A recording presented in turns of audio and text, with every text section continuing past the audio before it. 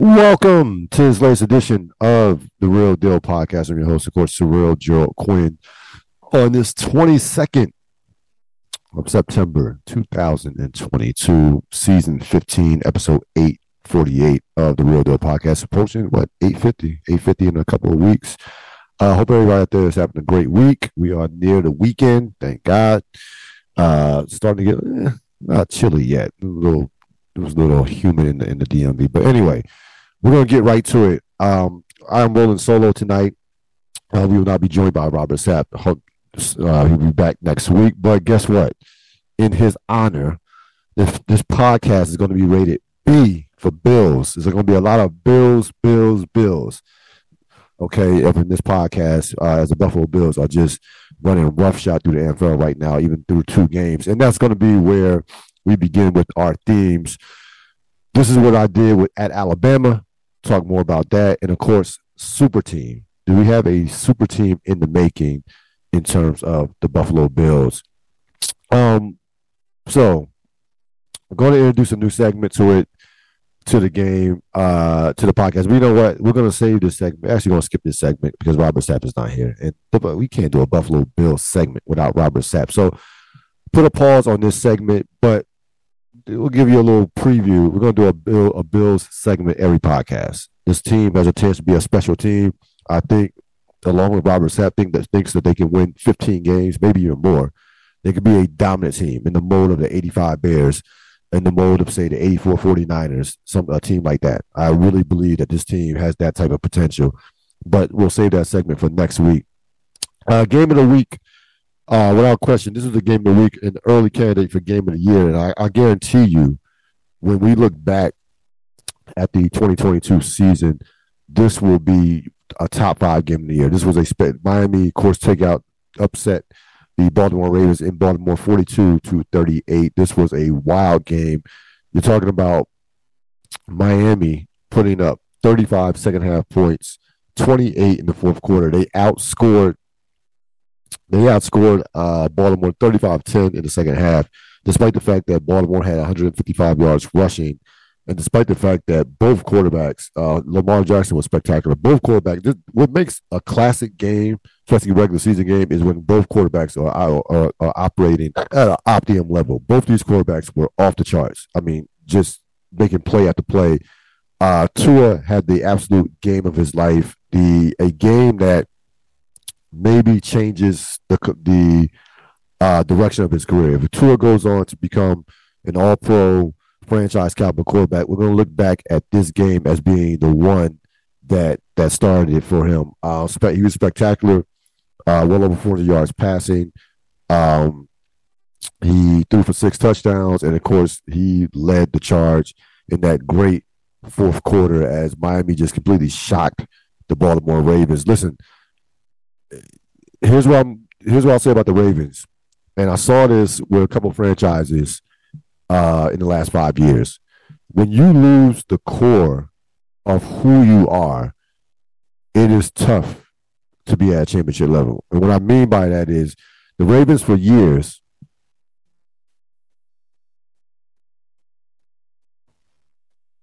let's get some water here, for years have been known as a defensive first, running game team second, type team. That's how they build their reputation. Defense, running game. Yes, now they still have the running game with Lamar Jackson when the backs are healthy, and they had 155 yards rushing in this game. That defense scares no one anymore. Teams used to be defeated before they stepped on the field playing the Ravens defense. But, the Ray Lewis, Ed Reed days, those are long gone. Long gone. Like, that defense scares no one. When I mean no one, it scares no one. What Miami did to them in that second half was, they went like, they just cut them up. They cut. I can't take Baltimore serious as a Super Bowl contender with that defense. You just can't, especially in the AFC. You're talking about you're talking about being in a conference with Patrick Mahomes and Josh Allen and Justin Herbert. Like, there's no, Russell Wilson. Like, there's no way. The AFC is too loaded for me to take Baltimore seriously as a Super Bowl contender. I think they will still win that division just off sheer talent and Lamar, if he stays healthy. But that Baltimore defense is no longer it's just not the same. It's just not. But despite that, the story of this game was about Miami and the potential of just a offense that can just scare anybody in the league. Miami on any given Sunday can beat anybody. They have talent up and down the board on both sides of the ball. I don't know how you defend them. Like Tyreek Hill to me is the best the best deep threat since Randy Moss. He's not as good as Moss because Moss was 6'4" and could not a 40-inch plus vertical, but he takes the top off any defense at any time. And it doesn't have to be just straight go routes. We're talking about slants. He can take reverses. Like you can get the ball in his hands in a plethora of ways and crossers, things of that nature. And again, he makes you look like you had a blown coverage. One of those catches was a blown coverage. The other ones were not blown coverages. It was just like he's just the fastest player in the league. He just runs past everybody, despite the fact that you know what's coming as far as what people wanting the quarterback wanting to go deep to get to Tyreek Hill. It doesn't matter. It doesn't matter. He takes the top off any defense. I don't care how far back you play your safeties. Again, you hit him. You can run crossers, slant patterns, things of that nature. And the thing about it, and in this game, remember, he gets nicked up a little bit. You think he might be done. He wasn't. He had, I think, at one point he had like 3 catches for 50 yards. Next thing you know, he is like 5-6 catches for 180 yards. It can happen so fast with him. And how do you cover him and Jalen Waddle? Like, it's impossible. It's impossible. Because Jalen Waddle, that means you have to play Jalen Waddle one-on-one, and he's going to destroy you. It's going to be like Jalen Waddle is going to be an all-pro caliber top young receiver. He already is one of the top young receivers. I would put him probably third behind Chase and Jefferson. But listen, Miami is talented. They're going to be in the playoffs. They're going to make the playoffs. Looking forward to the game this week when they play Buffalo. But that was a spectacular performance by Miami in the second half, in particular the fourth quarter. And again, that Baltimore defense just doesn't scare anybody anymore. They just don't. Games of note: Tampa, New Orleans. Listen, no surprise with the result here. 2010 Tampa Bay. I'd be a little concerned about the Tampa Bay offense right now, just a little bit. They haven't played well the first couple of weeks. Now, New Orleans is a legit top defense. And let's be honest, Dennis Allen has Tom Brady's number. I mean, New Orleans for the game had Tampa Bay had 260 yards for the game. The only reason Tampa Bay won this game because Jameis Winston was Jameis Winston. 3 turnovers, and and New Orleans couldn't protect them. They had 6 sacks, and of course, this game was blown open late in the fourth quarter. Much closer game than 20. It was even much closer than 20-10. I mean, this was a 3-3 game. New Orleans was up in this game 3-0, and it was tied for 3-3 for most of the game before Tampa got the first touchdown. New Orleans is going to lose a lot of these games like this. The defense plays great for 3.5 quarters, and then one big play just shatters the game for them because their offense is just non-existent. Jameis Winston is he a starter quarterback? Probably. But again, he's not a guy. He's just, you cannot win with a quarterback that's turnover prone. It's just not going to happen in the NFL. Like, the margin error is too small. The talent is too balanced. Little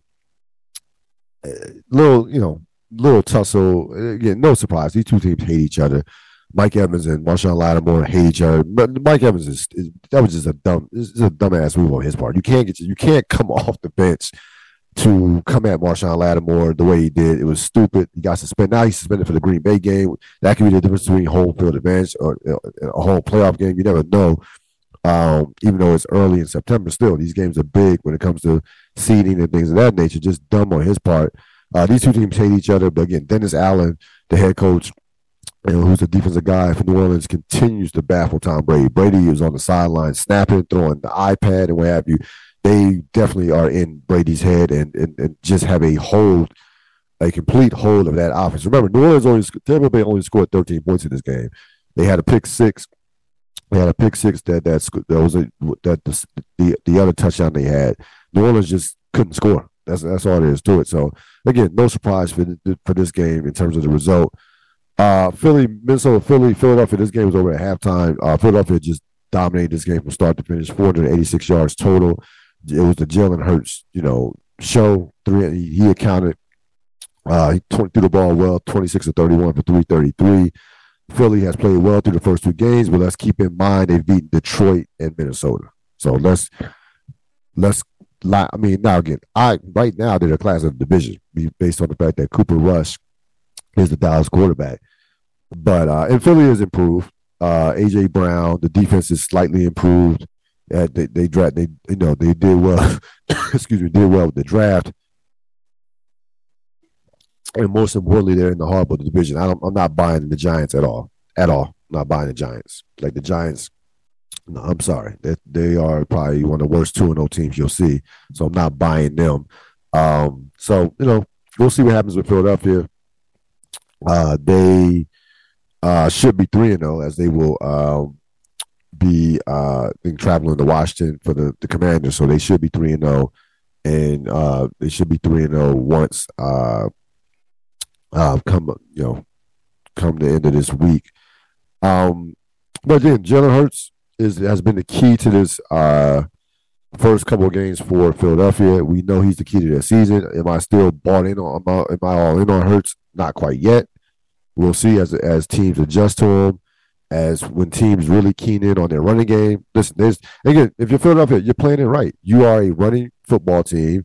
Use that to exploit to do some of the play action stuff, get Hurts out in space, let Hurts move. We know he's not a pocket quarterback, as he's not a pure pocket quarterback right now, and that's part of his game that still needs to develop, but he can move in the pocket.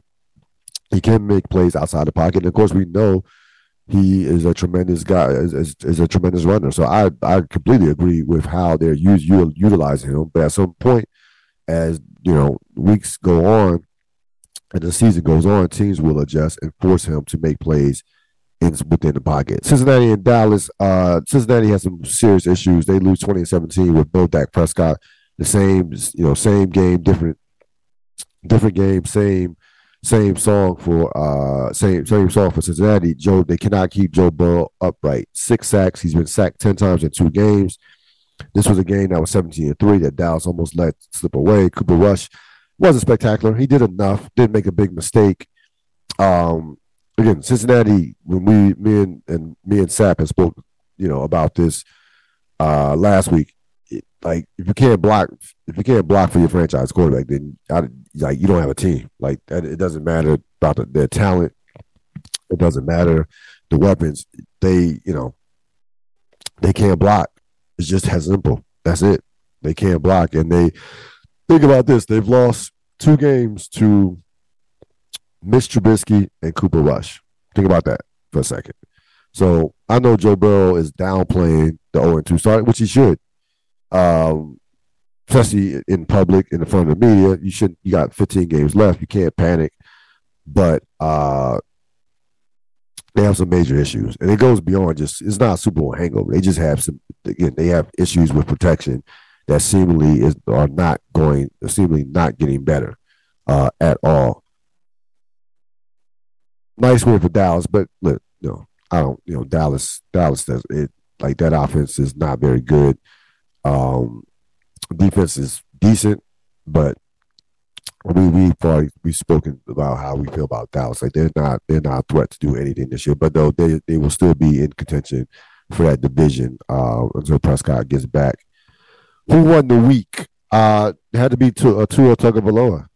Again, when you throw for well over 400 yards, you come back, a 21-point comeback on the road against a team that some people consider to be a contender to get to the Super Bowl and the Class A division. You deserve to win the week. For the season, Tua he leads the NFL in passing yards, and he has 7 touchdowns. And again, the one thing, now again, I'm not going to compare him to Patrick Mahomes as far as accuracy like Tyreek Hill did, but he is a very accurate quarterback. Like his ball placement skills are spectacular. Like he puts the ball right on the receiver. And again, we saw that at Alabama. That's something you can't teach. You cannot teach accuracy, and that will make up for a lack of height. Like similar to Drew Brees. That was one. That's the thing that kept Drew Brees in the league for so long at a high level. That he was one of the most accurate quarterbacks in the league for the time that over the course of his Hall of Fame career. So Tua wins the week with a just spectacular performance on the road, overcoming a couple of interceptions, 6 touchdowns, and we'll see what happens as he faces, the acid test playing the best team in football right now in terms of the Buffalo Bills. The biggest disappointment has to be the Indianapolis Colts. Indianapolis Colts get shut out by Jacksonville 24-0. They are now 0-1-1, could easily be 0-2. How Indianapolis only gets 218 total yards against Jacksonville is beyond me. I watched Jacksonville against Washington week 1. The defense is like, you can move the ball against that defense. Like that defense is not very good. But for whatever reason, Jacksonville has owned Indianapolis, especially at home. Remember, they put them out the playoffs last year in the last game of the season and picked up where they left off. Matt Ryan, non-factor. The running game was a non-factor. Again, Indianapolis should be embarrassed to be 0-1-1 right now. There's no way there's no way in the world you should ever be shut out by the Jacksonville Jaguars. And I don't know.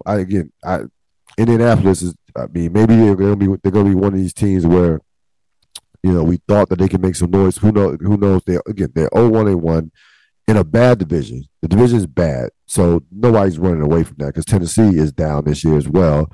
And we know Jacksonville isn't any good, and we know Houston isn't any good. So Indianapolis probably still, with all that being said, they probably still will win that division, but man, they look bad. They've looked awful these first 2 weeks. I mean, god awful against bad football teams. They should be easily 2-0. Easily. They played Houston and Jacksonville.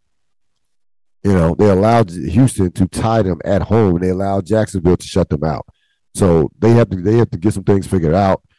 Again, you are not counting on Matt Ryan to be 2016-17 Matt Ryan. Those days are done. Everything's going to be predicated off the running game and what have you.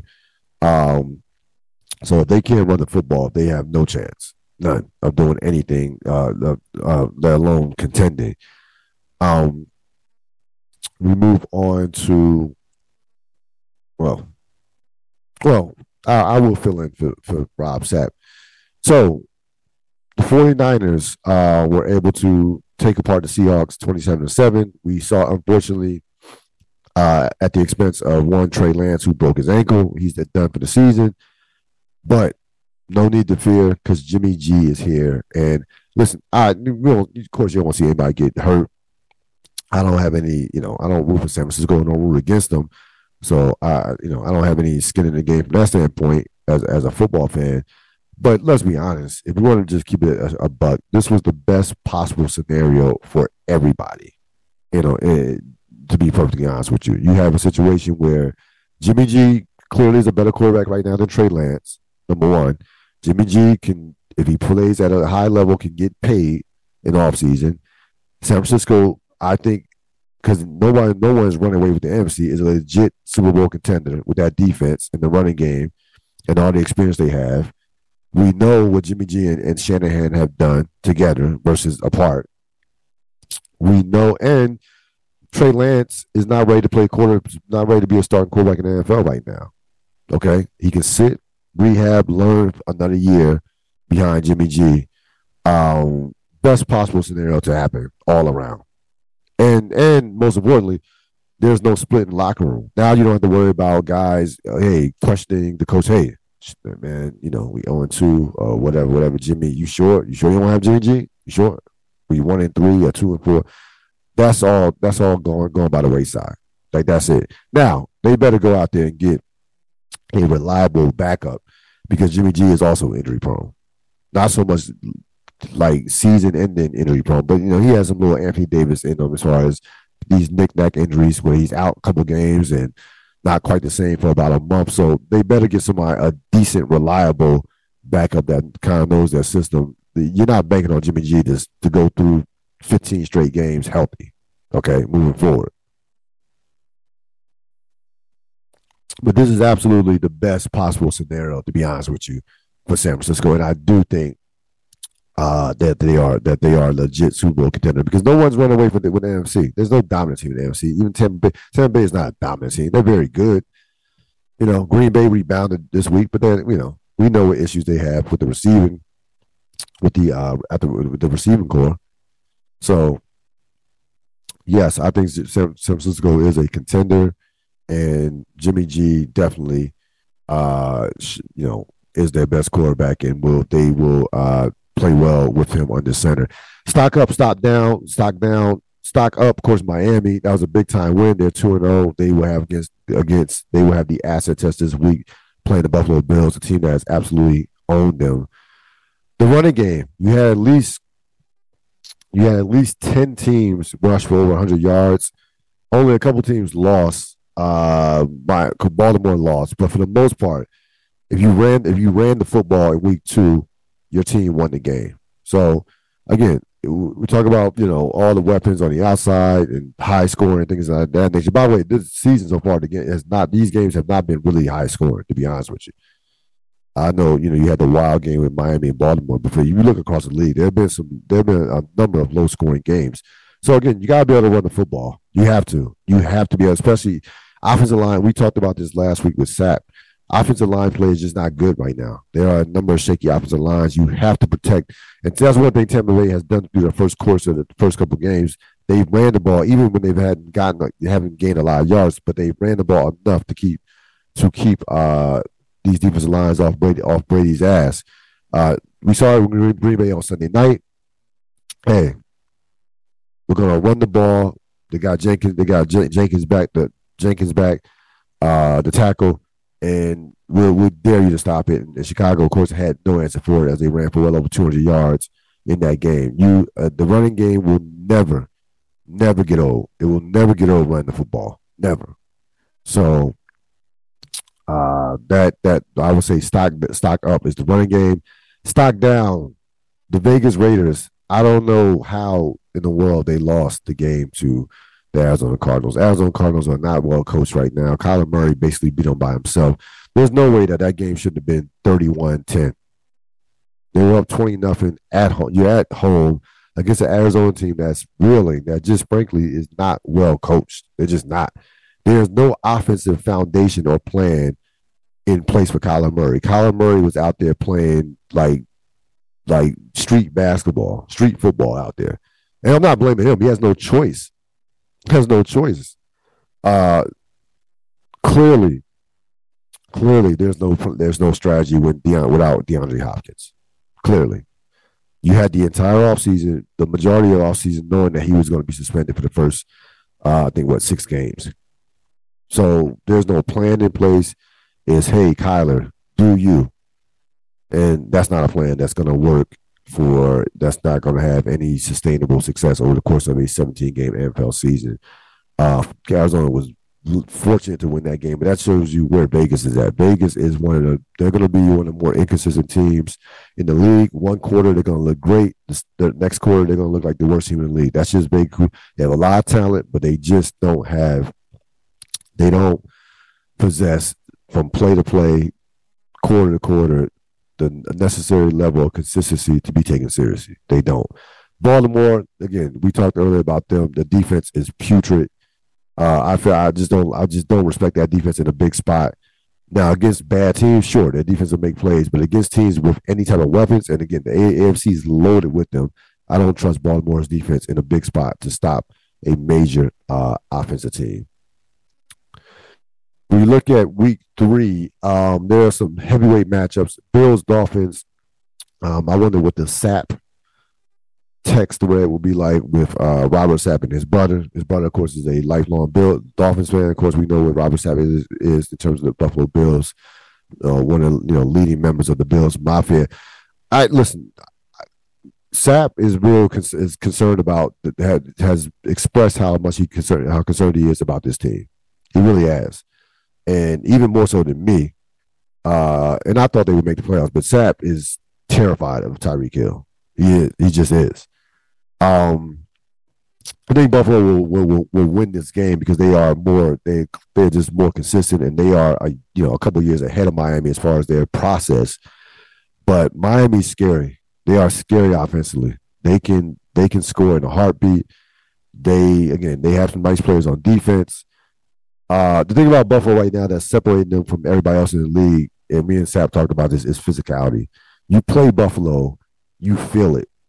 I mean, you feel it. Like, and talking about Buffalo, how dominant they've been. They've outscored their opponents 72-17. They rank third in total offense, third in total offense, second in total defense. So they just and all the pieces fit. All the pieces fit. So they are an absolute well-oiled machine right now. They're doing what they're supposed to be doing, and that's like I said, the Tennessee game. They were supposed to beat the hell out of Tennessee, and they absolutely did. They absolutely did. Packers Bucks game. I don't have a great feel on this game, and neither do the bettors because the line is 1. The Bucks are basically a pick 'em. The game is at Tampa Bay. Now, Aaron Rodgers has been horrible against the Bucks over the course of his career. He's 1-3, his worst QBR, touchdown to interception ratio. He's thrown multiple pick sixes against Tampa Bay over the course of his career. That defensive front has always bothered him. The coverages have bothered him, especially particularly last year. They should have won the NFC Championship a couple of years ago. That game they should have won. Like that was just embarrassing. We know what happened with LaFleur not taking the ball, basically taking the ball out of Rodgers' hands, and they never got it back. But I don't know. I think Tampa probably wins a close game because I'm still not sold on the Green Bay receivers. Tampa Bay has a spectacular secondary. I think they'll be able to contain the Green Bay run. You can make Green Bay's defense has not played as up to the level that I thought that they were going to play. Teams have been able to move the ball against Green Bay. We'll see. Now we'll see how they match up against a Tampa Bay offense that's not playing well right now. Listen, this game. Anytime you have two of the greatest quarterbacks of all time, it's a special game with Brady and Rodgers, the two definitive quarterbacks of this generation of the last probably last decade. It's not that often they meet. I think this is the 5th time they've met. I think Brady's 3-1 against Rodgers. But listen, these guys are, who knows? This might be the last time they ever meet. Brady's 45, Rodgers 38. Rodgers already said he's not playing till 45. But no, probably won't be the last time to meet. I think they'll probably meet in the playoffs more than likely. But again, this is a huge game in September. We can talk about home field advantage. Packers need home field advantage, even though it hasn't guaranteed anything. They absolutely need home field advantage to get to the Super Bowl. Tampa Bay, not so much. We've seen them win on the road. So again, early litmus test in the AFC for pole position with home field, and we're seeing how these teams match up. Now again, come December, we know how the NFL changes there are 4 to 5 twists and turns in every NFL season. So these two teams might look completely different come November and December and January. But regardless of that, big time game, certainly looking forward to it. Now I'm going to leave. So a couple things before I get to Roger Federer. I'm going to leave the Udoka situation alone right now because I need more details on that. I need more. I haven't. We know he could be possibly facing suspension for a year, having a consensual, affair with a team employee, but it's more to it than that. Like that. Just think of you're talking about suspending one of the better coaches in the league that took a team to the finals last year. It has to be more than that. So I'm gonna hold that off till next week when that picture becomes more clear. As far as Robert Sarver, listen, money talks, sponsorship talk. Period. What happened with that is the sponsorship said, "Listen, get him the fuck up out of here." Period. And the NBA said, "Hey, Robert, sponsors like the NBA owners basically say, hey, you gotta go, man. That's it. Don't make us publicly vote you out. So take the $2.2 billion and keep it moving. No one and let's not make this a story. This is actually the best possible case. This is actually the best possible thing that can happen in the NBA from that standpoint. Because now, once he sells the team, and he says he's going to sell the Mercury and he says he's going to sell the Suns, no one will be talking about this shit in October around training camp. No one. It will not be a story. So it will not be a black cloud hanging over the NBA's head for the entire season. No one will give a shit about Robert Sarver after, like, in about 2 to 3 weeks when the NBA season starts. Okay, if you're Robert Sarver, this is a easy move. It kind of reminds me of Irvin Burrell in the Wire season in season 5. Don't go out kicking and screaming. Go out, take your losses, take your fire, take your L, whatever. You'll be playing golf and making just as much money. And just like Irvin Burrell did in season 5, Robert Sarver says, "Hey, I'll take the $2 billion and keep it moving." Period. Now, as far as the hey, we cancel culture and unforgiving culture and all that bullshit, you can miss me with that. Nobody cares. I love how people try to bring up God after they had done some shit that gets them caught up. I believe in forgiveness. Yeah, sure. Okay, Robert, let's please. Enough already with that. But anyway, he's going to be. This is the best possible, best case scenario for the NBA for everybody involved. The players are not going to have to answer questions about it, and you don't have this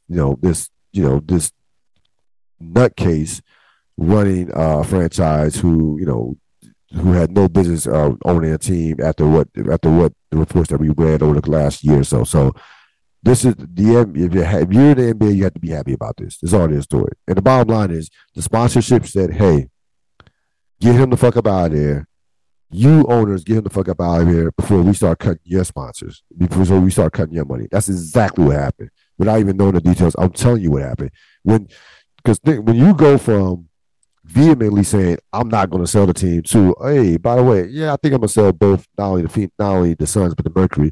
That's sponsorship. The owners have told you you are going to sell the team, or we're going to vote you out, because these sponsors have started pulling out. That's exact. I'm telling you this is exactly what happened. Exactly what happened with that situation. So the NBA is better off for it. The Phoenix Suns are better off for it. The Mercury, everybody wins. Even Robert Sarver wins. He's going to get $2 billion.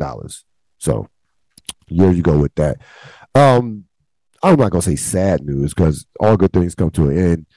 Roger Federer, of course, retired last week at the age of 41. He's had a litany of injuries the past 2 to 3 years, since the 2020 U.S. Open or 2020 U.S. Open. He hasn't been the same player since he lost that just dramatic Wimbledon championship, just the torturous Wimbledon final against Novak Djokovic, where he was up, had 2 match points on his serve. That match hurt me because I wanted him. I can't stand Djokovic, and I've been a Federer guy for the back part of his career, a huge Federer fan. But that was his last shot at winning another Grand Slam. He never even he made it to semifinals of a couple more, but for the most part, that was his last best shot. He retires at the age of 41 with 20 Grand Slams. And we can go back and forth with the GOAT conversation with Nadal, Federer, and Djokovic. There are 3 GOATs in tennis. Those 3 are heads and shoulders above everybody. It's not even close. I can make a case for any one of the 3. When he was at his pinnacle, his peak, apex, Roger Federer was the greatest tennis player of all time. Like, the best version of Roger Federer was better than any version of any tennis player that's ever lived, because you had the guy that can play on all surfaces. Think about this, right? He won 5 straight U.S. Opens and 5 straight Wimbledons. Okay, and basically within the same time span. The Wimbledons were from 2003 to 2007. The U.S. Opens were from 2004 to 2008. So basically, basically to win Grand Slam, 5 straight Grand Slams on the same surface, on different surfaces, is not. It will never. That is the most impressive to me accomplishment that any tennis player has ever had. Well, maybe with the quite exception of when Borg was winning the French Open. The Borg French Open Wimbledon was ridiculous too. I think that was that has to be right there next to it. But it is virtually impossible to do that. To win 5 straight Grand Slams on 2 different surfaces is unheard of. And to me, again, when he wasn't just a tennis player, he was like playing with him. Watching him play tennis was like an artist. He was an artist out there with the creativity, the shot making, the grace, how he moved. It was so fluid. And again, he just made the game look easy. And the thing about it is he always evolved. Like he would change up. He changed coaches. He would change styles. He would do, remember the saber. And again, the last time he really changed his style, Nadal couldn't beat him. You look at his record against Nadal the last like 10 matches. I think he's like 8-1 against Nadal in his last 9 matches, or 9-1. Like he owned Nadal at the end of his career. Including beating him at Wimbledon in 2019, which was a classic match in 4 sets. So certainly you hate to see him go out because of his injury, but again, 41 is 41. Again, there's no player I've ever enjoyed watching play tennis more than Roger Federer. That's just all there is to it. One of the great tennis players, one of the great, frankly, athletes of all time, to be honest with you. He's in that conversation as well. So he's done at the age of 41. He's supposed to be playing in this doubles event with Rafael Nadal. They are, of course, very close friends. Djokovic and Federer don't get along. Nadal and Federer, are extremely close in terms of the respect factor that they've had with their rivalry. So it makes sense that they would play that his doubles match would be with Nadal. They've had, I think, maybe the greatest match of all time in 2008 Wimbledon, which again that was just an insane match to watch with the tie breaks and that final 5th set and Nadal finally breaking through and beating Federer at Wimbledon, which really elevated Nadal, his status. But this is a guy that, again, Federer, this guy, 31, think about it, 31, he's like, kind of like Jack Nicklaus in golf, always was contending, always was in the mix, always. He gets off to the 7-0 start in major finals, 10-1 in his first 11 finals. Had the classic match that really was the pass the torch match against Pete Sampras in 2001 at Wimbledon, when we didn't really know who he was at that time. We knew he was talented, but he was inconsistent, and that match changed the course of his career. It still would take him a couple of years to win a Grand Slam, but when he started winning them, he didn't stop for a while. Like that period from 2003 to say 2010 was as dominant of a stretch of tennis that we've ever seen. Period. So again, nothing lasts forever. 41 years old is 41 is 41. But he certainly will be missed as one of the GOATs in the history of tennis. That's going to wrap it up for this latest edition of the Real Deal Podcast. As always, you can subscribe to my YouTube channel. Go to at AMC Lifestyle for all calculated measures for and check out gear, hats, shirts, and what have you from my man Adrian McDonald. Have a great Thursday and enjoy your football weekend. We will see you next time. Hello, it is Ryan, and I was on a flight the other day playing one of my favorite social spin slot games on ChumbaCasino.com. I looked over at the person sitting next to me, and you know what they were doing? They were also playing Chumba Casino. Coincidence? I think not. Everybody's loving having fun with it. Chumba Casino is home to hundreds of casino-style games that you can play for free anytime, anywhere, even at 30,000 feet. So sign up now at ChumbaCasino.com to claim your free welcome bonus. That's ChumbaCasino.com and live the Chumba life. No purchase necessary. VGW. Void where prohibited by law. See terms and conditions. 18+.